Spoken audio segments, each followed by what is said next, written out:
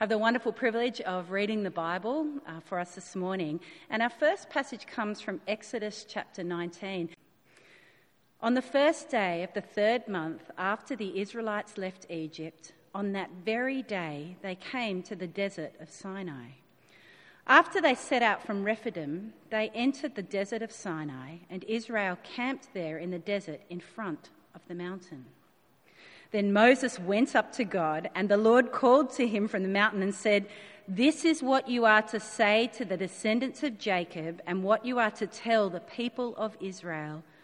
You yourselves have seen what I did to Egypt, and how I carried you on eagle's wings and brought you to myself. Now, if you obey me fully and keep my covenant, then out of all nations you will be my treasured possession. Although the whole earth is mine, you will be for me a kingdom of priests and a holy nation. These are the words you are to speak to the Israelites." So Moses went back and summoned the elders of the people and set before them all the words the Lord had commanded him to speak. The people all responded together, "We will do everything the Lord has said." So Moses brought their answer back to the Lord. The Lord said to Moses, "I'm going to come to you in a dense cloud so that the people will hear me speaking with you and will always put their trust in you." Then Moses told the Lord what the people had said. And now a reading from John chapter 1, verses 16 to 18. Out of his fullness we have all received grace in peace in place of grace already given. For the law was given through Moses, grace and truth came through Jesus Christ. No one has ever seen God but the one and only Son, who is himself God and is in the closest relationship with the Father, has made him known. And our third reading is from Romans chapter 6, verses 1 to 14. What shall we say then? Shall we go on sinning so that grace may increase? By no means. We are those who have died to sin. How can we live in it any longer? Or don't you know that all of us who were baptised into Christ Jesus were baptised into his death? We were therefore buried with him through baptism into death, in order that, just as Christ was raised from the dead through the glory of the Father, we too may live a new life. For if we've been united with him in death like his, we will certainly also be united with him in a resurrection like his. For we know that our old self was crucified with him, so that the body ruled by sin might be done away with, that we should no longer be slaves to sin, because anyone who has died has been set free from sin. Now if we died with Christ, we believe that we will also live with him. For we know that since Christ was raised from the dead, he cannot die again. Death no longer has mastery over him. The death he died to sin once for all, but the life he lives to God. In the same way, count yourselves dead to sin, but alive to God in Christ Jesus. Therefore, do not let sin reign in your mortal body, so that you obey its evil desires. Do not offer any part of yourself to sin as an instrument of wickedness, but rather offer yourselves to God as those who have been brought from death to life, and offer every part of yourself to him as an instrument of righteousness. For sin shall no longer be your master, because you are not under the law, but under grace. This is the word of the Lord. Thanks be to God. Well, hi, it's Rowan here from the Garrison Church in St Phillips. It's great to be with you today as we look at our next stop, the book of Exodus. Let's pray as we begin. God, would you teach us, free us, and cause us to love and obey you. Amen. I don't know if you've ever felt stuck or constrained. I certainly have. There's many things that can constrain us: financial issues, vocational opportunities. Perhaps you've had an oppressive boss, a miserable relationship, ongoing health issues, a recurring debt, or being priced out of the market. But then there's also inner demons, isn't there? Anger and lust, or any kind of sin. Perhaps suffocating anxiety or toxic habits. Theologian Andrew Ollerton writes this: we can spend much of our life pondering escape routes and exit strategies that will lead to increased happiness. We humans are on a quest for freedom. We want to be free. We look for escape routes and exit strategies, an exodus even. And freedom is a big idea in the opening section of Exodus, our third stop in God's mega story. Exodus means exit or way out, and that's what we'll be looking at today. And where have we come from? How did we get here? Well, the first stop was creation. In the first week, we saw God made the world. He loves the world. It's a good world. And he wants it back. He wants to bless what he has justly judged. In the second week last week, Justin introduced to Abraham. God sets the course of how he will bless what he has judged. God promises Abraham three things: a people, a place, and blessing. Well, this stop is the Exodus. We now have the people from Abraham, but no place, and they are under slavery. But this week we meet a towering figure in the Bible story. We meet Moses, and he's huge in the Bible story. But in the Exodus, Moses isn't actually the main character.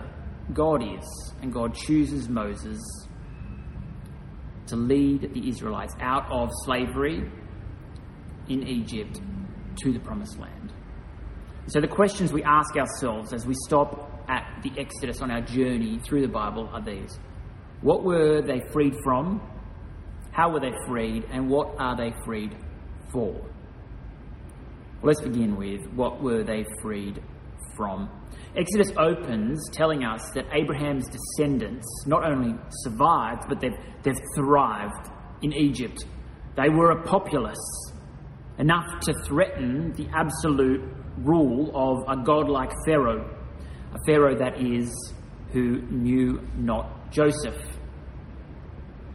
And under threat, he acts ruthlessly.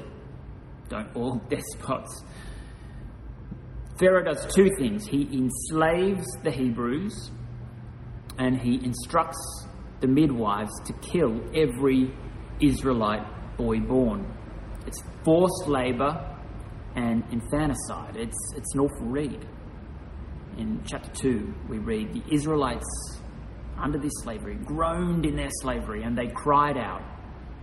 And their cry for help because of their slavery went up to God. We can easily feel abandoned when we are stuck. But God is not indifferent to our plight. He's not indifferent to the plight of his people then, and he's not indifferent to the plight of his people now. Exodus goes on. God heard their groaning, and he remembered his covenant with Abraham. So God looked on the Israelites, and he was concerned about them. Here we see God's divine attentiveness. And it's worth remembering that when you feel trapped. See, God is a God who is attentive. He cares, but he also intervenes. In verse 24 of chapter 2, we read that God heard their groaning, and he remembered his covenant with Abraham. And remembering here is not merely just a calling to mind, it's a call to action. This is divine intervention when we might think that God is powerless. See, when Israel thought nothing was happening, that is precisely when God was preparing his dramatic rescue mission. Well, what are we free from? See, the story of the Exodus is actually our story. See, what plights are you facing? What tough situations and negative cycles do you long to be liberated from? Because God cares about your situation. And more, God has come to liberate us from the worst plight, from the cruelest master. Jesus in John's Gospel says to the Pharisees, he says, everyone who sins is a slave to sin. See, we are slaves to something far bigger than Pharaoh, far crueler than he as a tyrant. For this bondage can weigh us down, turns us in on ourselves with guilt and shame, and it kills us in the end. Paul writes, the wages of sin is death. But Jesus goes on to say this, if the Son sets you free, you are free indeed. We'll come back to this. Well, secondly, how are they freed? God calls an unlikely character. He raises up Moses. Moses, at 75, has his own eventful backstory, dripping with salvation symbolism. Born under the death threat of the Hebrew male babies, yet by God's providence, he's spared and he's raised in Pharaoh's household. He is rejected and opposed from his own people, yet he is also chosen and set apart for God's mission of redemption. He himself feels weak. He's a simple man with a simple life shepherding a flock, yet God will perform signs and wonders through him to deliver and to shepherd Israel. God calls Moses from a burning bush around a mountain called Mount Sinai. We read about it in Exodus 3.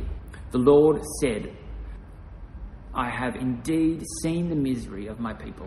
I have heard them crying because of their slave drivers, and I'm concerned about their suffering. So I've come down to rescue them from the hand of the Egyptians and to bring them up out of the land into a good and spacious land, a land flowing with milk and honey. So now go. I'm sending you to Pharaoh to bring my people, the Israelites, out of Egypt.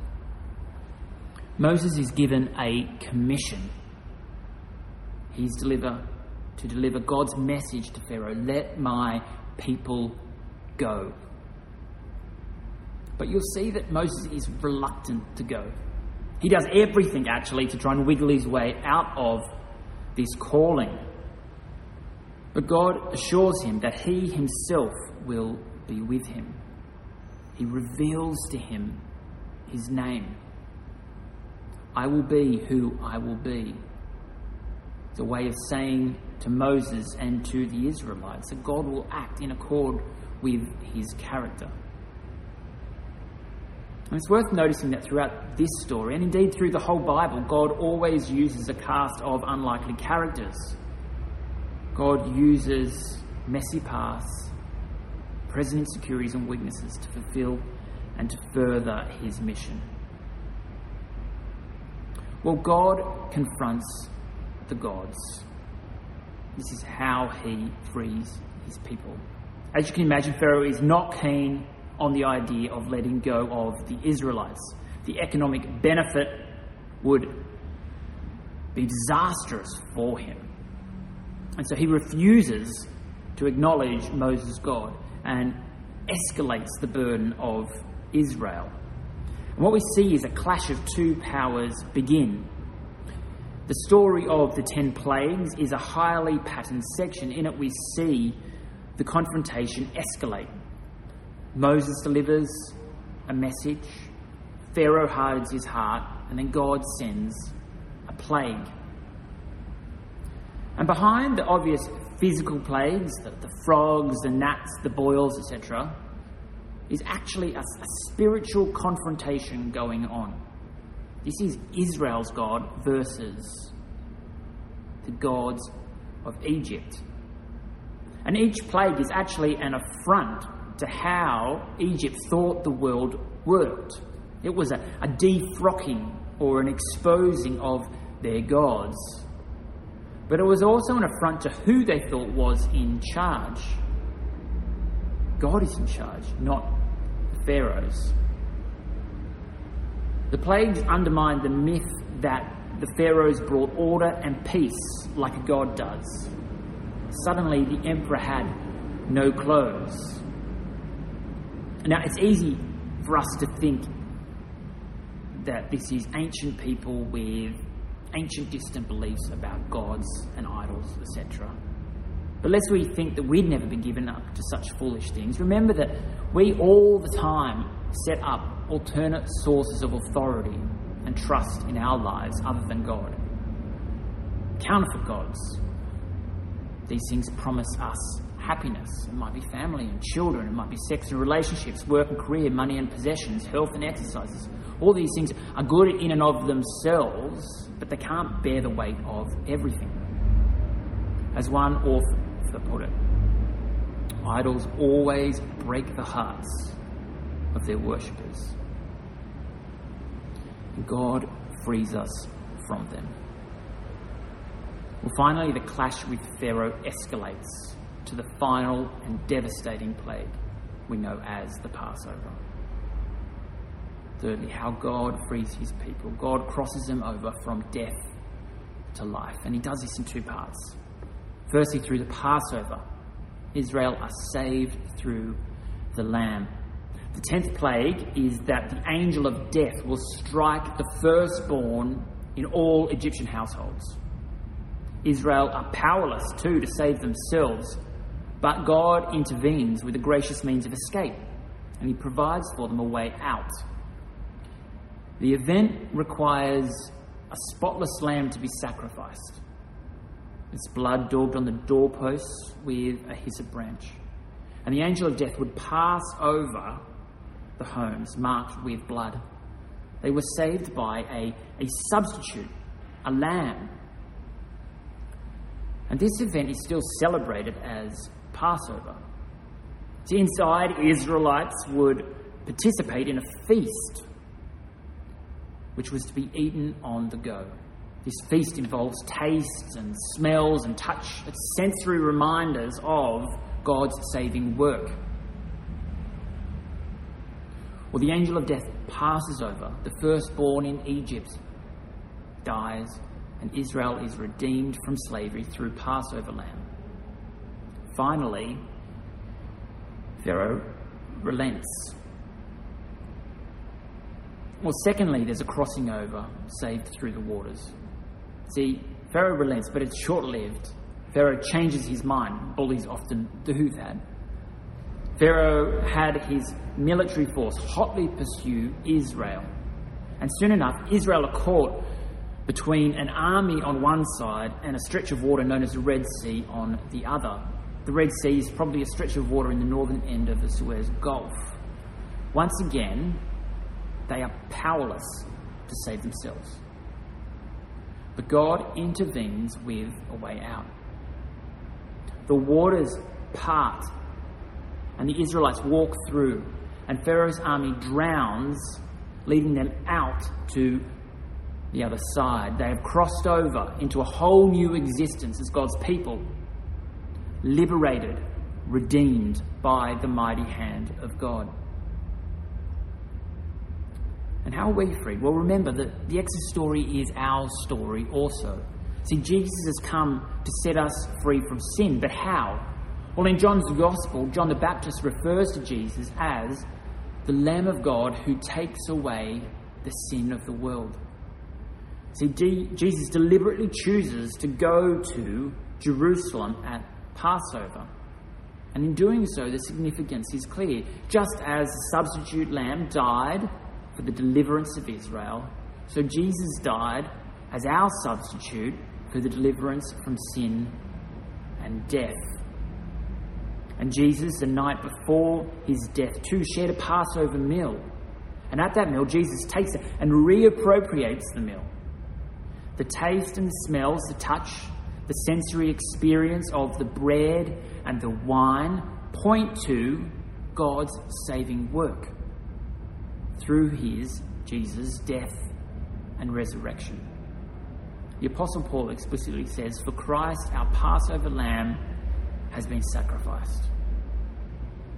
And Jesus says, "Very truly I tell you, whoever hears my word and believes him who sent me has eternal life and will not be judged, but has crossed over from death to life." Well, what is our exit strategy? See, we need a substitute to break the chains of sin and guilt. We need someone to lead the way, to cross over into a brand new existence. And we have a new and better Moses, and his name is Jesus. Well, finally, what are they freed for? We've seen what they're freed from, how they're freed, what are they freed for. Well, this occupies the other half of the book of Exodus. See, Moses not only saves his people, but he makes a covenant with them and gives them a new law, beginning with the famous 10 Commandments. Well, firstly, they were freed for a relationship with him. This is the covenant in Exodus 19. In my reading this week, I came across a new term. It's called a DTR conversation, a define the relationship conversation. It's what happens in a relationship when it moves from hello to we're a thing. I had a DTR conversation with Naomi back in 2001. It was painfully awkward. Are we friends? Are we dating? Are we boyfriend and girlfriend? Well, God initiates in his covenant a DTR with his people. He's defining the relationship. A covenant is a binding agreement based on vows that create a new relationship, making those involved as close as a family. Listen to it in Exodus 19. You yourselves have seen what I did to Egypt, how I carried you on eagle's wings and brought you to myself. Now if you obey me fully and keep my covenant, then out of all nations you will be my treasured possession. And although the whole earth is mine, you will be for me a kingdom of priests and a holy nation. See, the covenant here is a mutual commitment. God will make these people his treasured possession. They will love and obey him.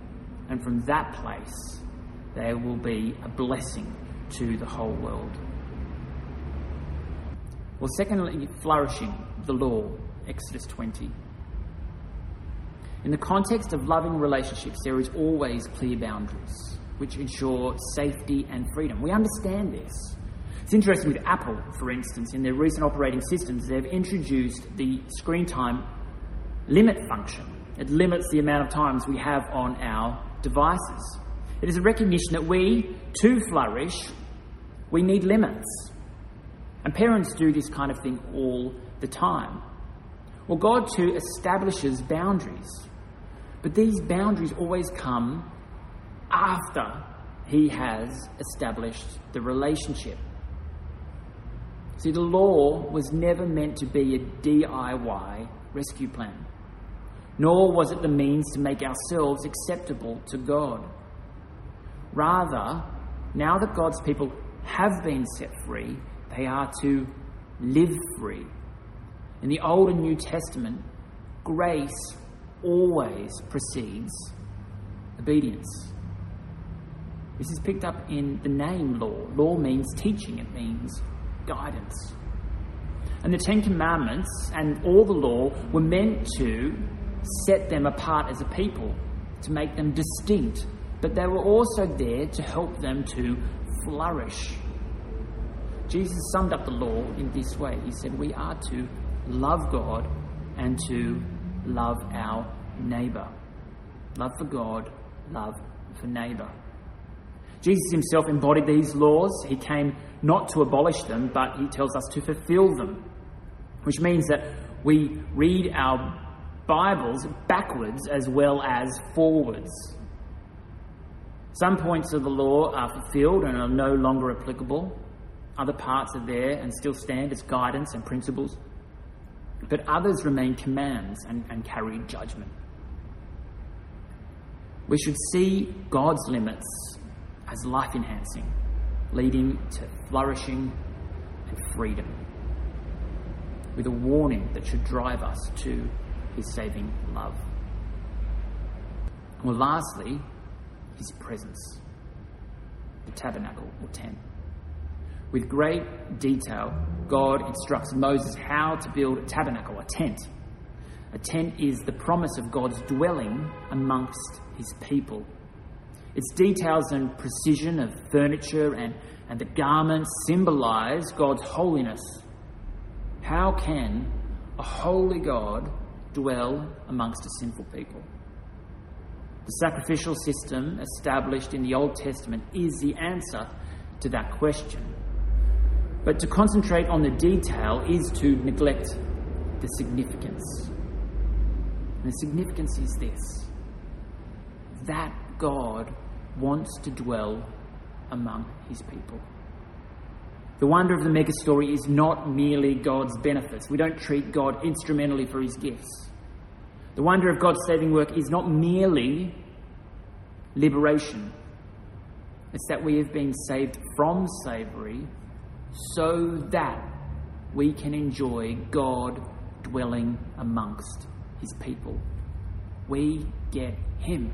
We get him. In John 1, Jesus is described as the Word became flesh and made his dwelling. He tabernacled among us. We have seen his glory, the glory of the one and only Son who came from the Father, full of grace and truth. Well, what are we freed for? God has given us an exodus. He's freed us from our sins, and we are freed for him. We in the West can tend to think of freedom as freedom from constraints, limitations and oppression. Rabbi Jonathan Sacks sums up the problem. The 21st century has left us with a maximum of choice and a minimum of meaning. Unless we grasp what we are free for, we will only find ourselves falling into new types of bondage, searching for meaning. Jesus has come to set us free that we may have life. Our master is no longer sin. Jesus has freed us. We can live for a new master, one who promises us fullness of life. Paul picks this up also in Romans 6. He writes, "We know that our old self was crucified with him so that the body ruled by sin might be done away with. We should no longer be slaves to sin, because anyone who has died has been set free from sin." We have been freed from sin, and we are freed for God. He continues, "So do not offer any part of yourself to sin as an instrument of wickedness, but rather offer yourselves to God as those who have been brought from death to life. For sin shall no longer be your master, because you are no longer under the law, but under grace." Let's close in prayer. Father, we thank you that through Jesus, you have freed us from the slavery of sin. By his death as our substitute in our place. And you've set us free to live for you. May we live for you and your glory. In Jesus' name, amen.